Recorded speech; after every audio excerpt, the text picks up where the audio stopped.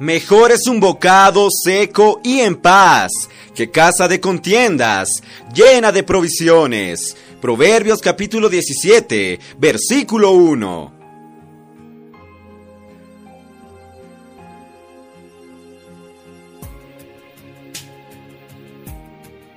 ¡Oh, Señor Jesús! Amados hermanos, amadas hermanas, queridos amigos, gracias al Señor, estamos en el día 11 de junio. Y en este día, en el libro Días más sabios, Dios viene a decirle: diga no al consumismo, ¡oh, Señor Jesús!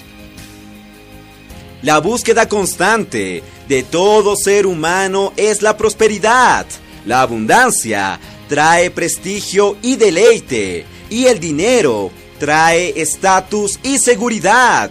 Este hecho enorgullece a algunos ricos y hace que ellos depositen su esperanza en la inestabilidad de la riqueza.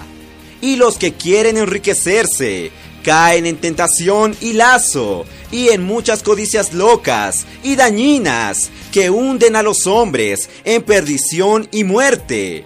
Porque el amor al dinero es la raíz de todos los males, el cual, codiciando algunos, se extraviaron de la fe y fueron traspasados de muchos dolores. Esto lo vemos en 1 Timoteo capítulo 6, versículos 9 al 10.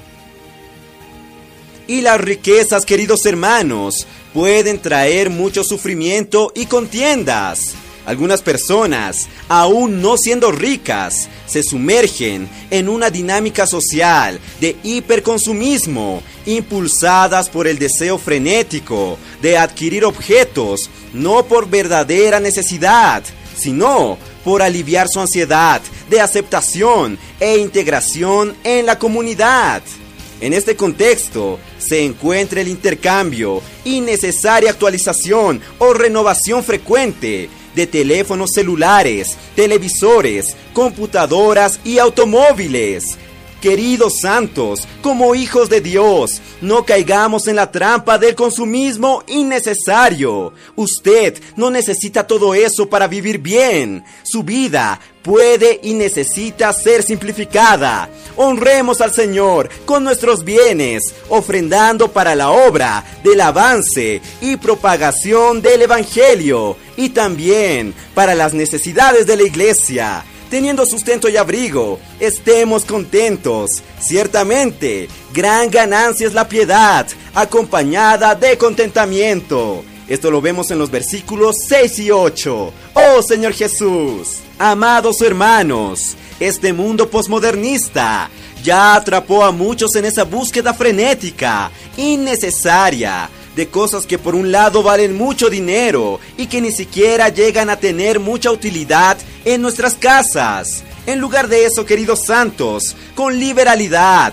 vamos a utilizar nuestros bienes materiales para sustentar a los colportores, a los misioneros, a los hermanos que sirven tiempo integral. No gastemos nuestro dinero de manera innecesaria.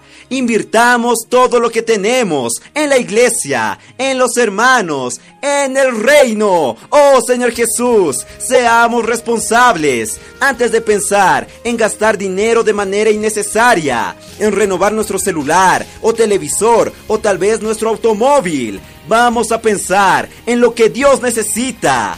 Compremos literatura, disfrutemos del Señor, compremos kits de libros saludables y hagamos colportaje. Y si no podemos hacerlo, vamos a ofrendar ese material para que otros hermanos prediquen el Evangelio. Mas no vamos a entregar nuestro dinero al enemigo y a este siglo maligno, queridos hermanos.